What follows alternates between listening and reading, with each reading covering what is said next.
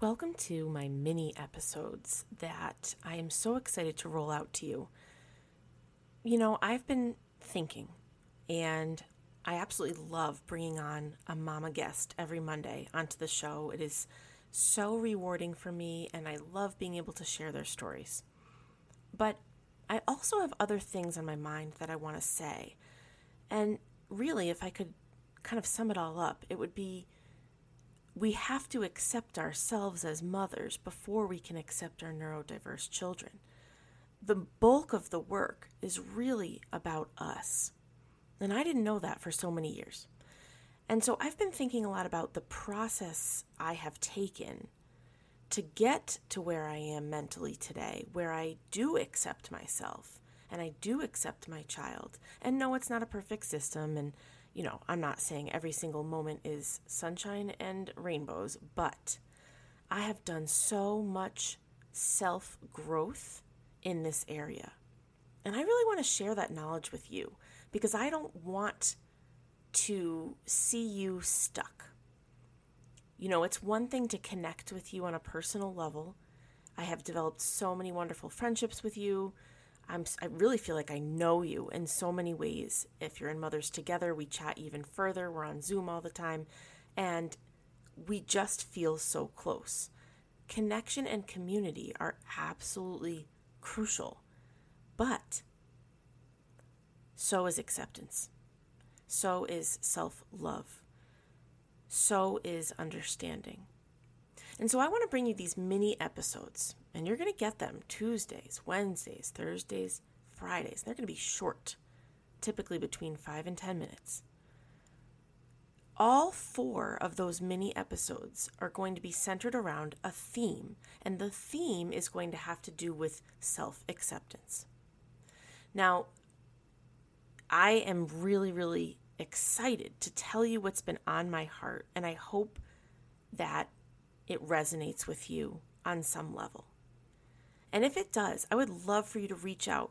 Reach out on Instagram, reach out and DM me, send me an email, however you feel most comfortable. But tell me if it connected with you.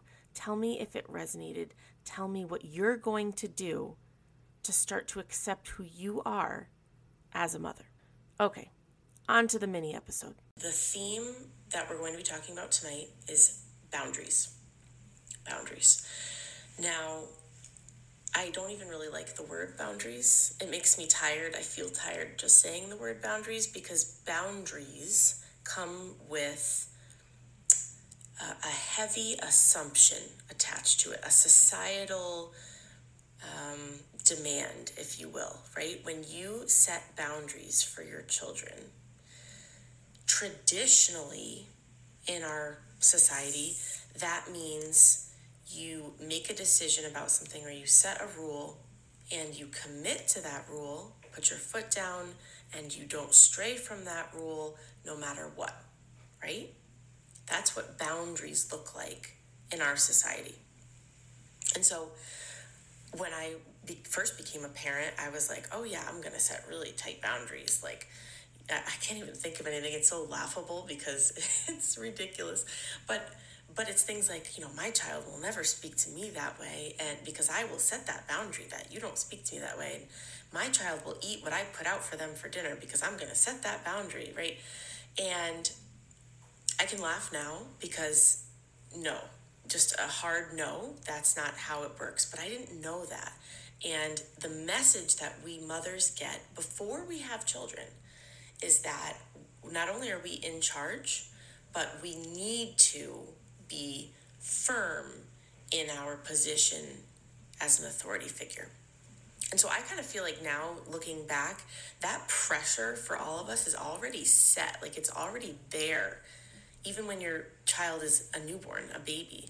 And it's just this pressure that you feel as your kid gets older and older, like, okay, pretty soon we're going to come to the age where I have to set boundaries. I can clearly remember when my twins were born that there was a time where they started to say no, as toddlers will do.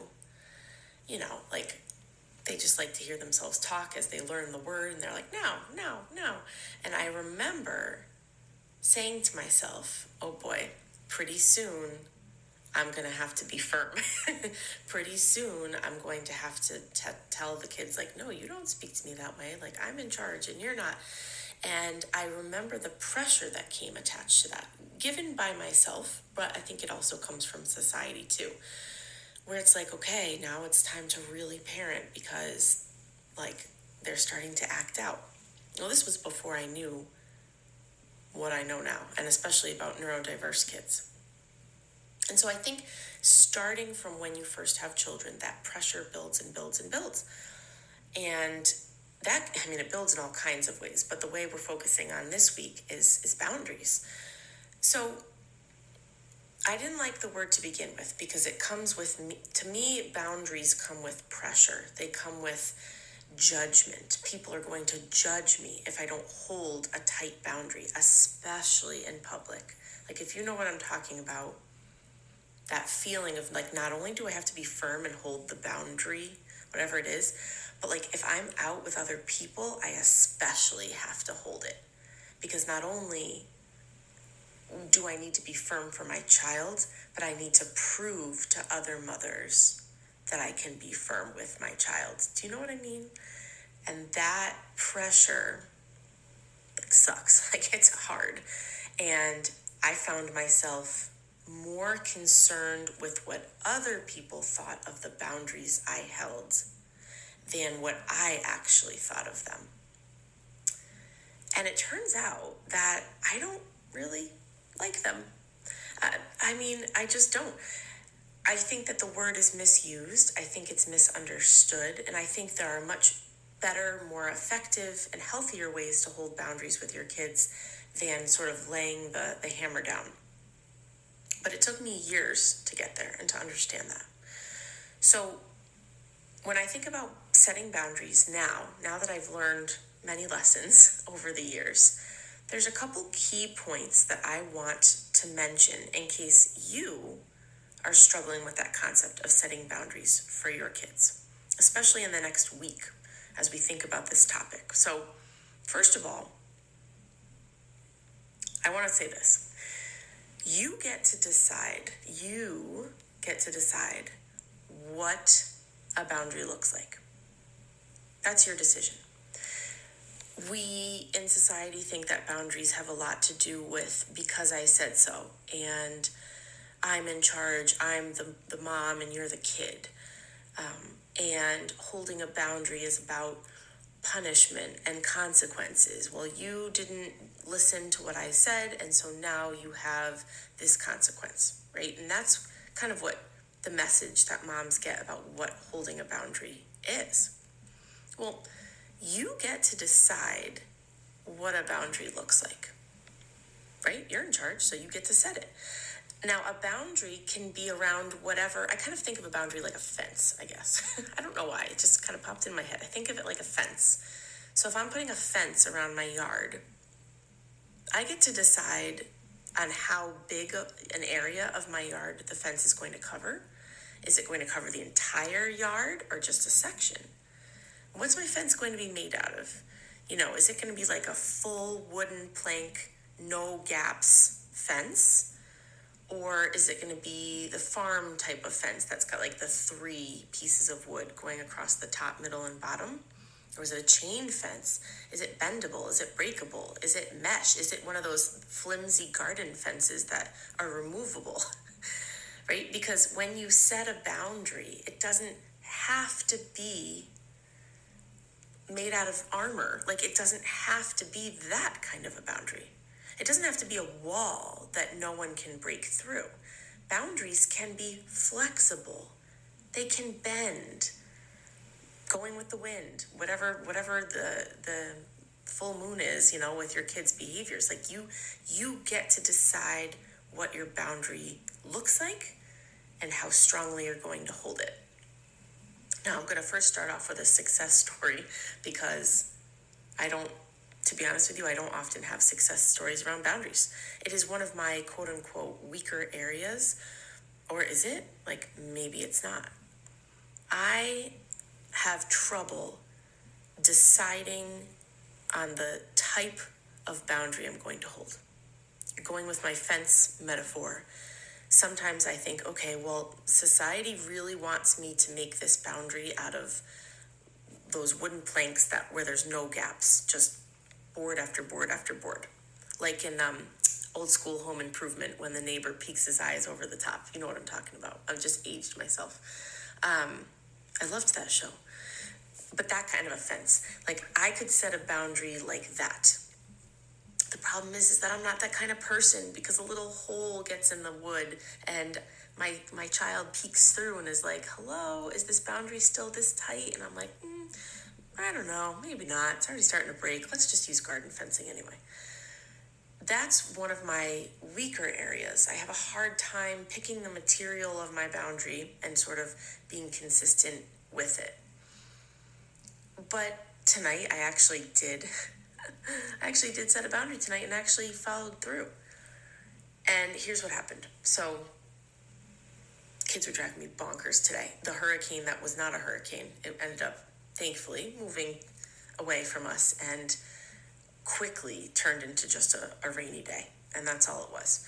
And that's good. But we were in the house all day and the kids were getting antsy. We did let them have a movie, which I'm going to talk about that later, even though we were screen free. There's a boundary right there. I broke my boundary of wanting to be screen free for 2 weeks. In fact, I've broken it a couple times because certain circumstances, like driving an hour and a half away or sitting in what I thought was going to be a day of a hurricane, I decided, we can watch a movie. But what happened was my kids were all really tired tonight at bedtime, like super tired and grumpy. And I said, you know what, guys, you're gonna put yourselves to bed after all this. Like, I got them ready, but I said, you can have a few extra minutes to play, and then you're gonna put yourself to bed. And Mr. 8 just couldn't get it together. He was tired. He couldn't find something to play. He felt just funky and getting angrier and angrier. And then he got into his head that he wanted to watch or look at Legos on my phone. He likes to go onto Amazon and look at the list of Legos that he can't buy just to torture himself and then beg me for Legos for the next month. And sometimes, we let them and sometimes we don't. And this was right before bed. There was only like 5 minutes left. And I said, no, I'm sorry, nope. And he screamed and cried for a while, asked me why. At the first time, I gave him the reason that I had. He's been staring at a screen too much today. There's not enough time. We're not buying Legos and he's going to get excited by it. And I'm in the middle of doing something, whatever. None of those reasons were real reasons for him. And he kept fussing and fussing and fussing and working himself up more and more. It lasted about 20 minutes, half an hour. And during that time, he said things like, I know that if I keep fussing about this, that maybe you'll change your mind. And in this particular instance, I was really like, I considered it.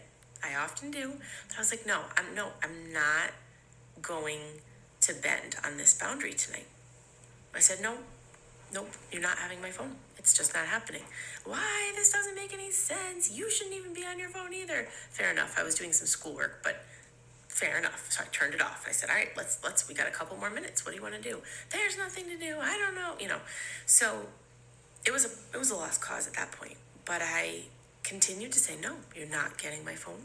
I got eventually to the whole, I asked and answered, I'm not going to talk about it anymore part. And that, still didn't go over very well. We went upstairs. A long story short, it took a while to get ready for bed, but finally he got in bed. He's still asking me at that point. He's still like, I'm not going to sleep until I have your phone, and I'm not going to stay in this bed, and I'm going to get up. And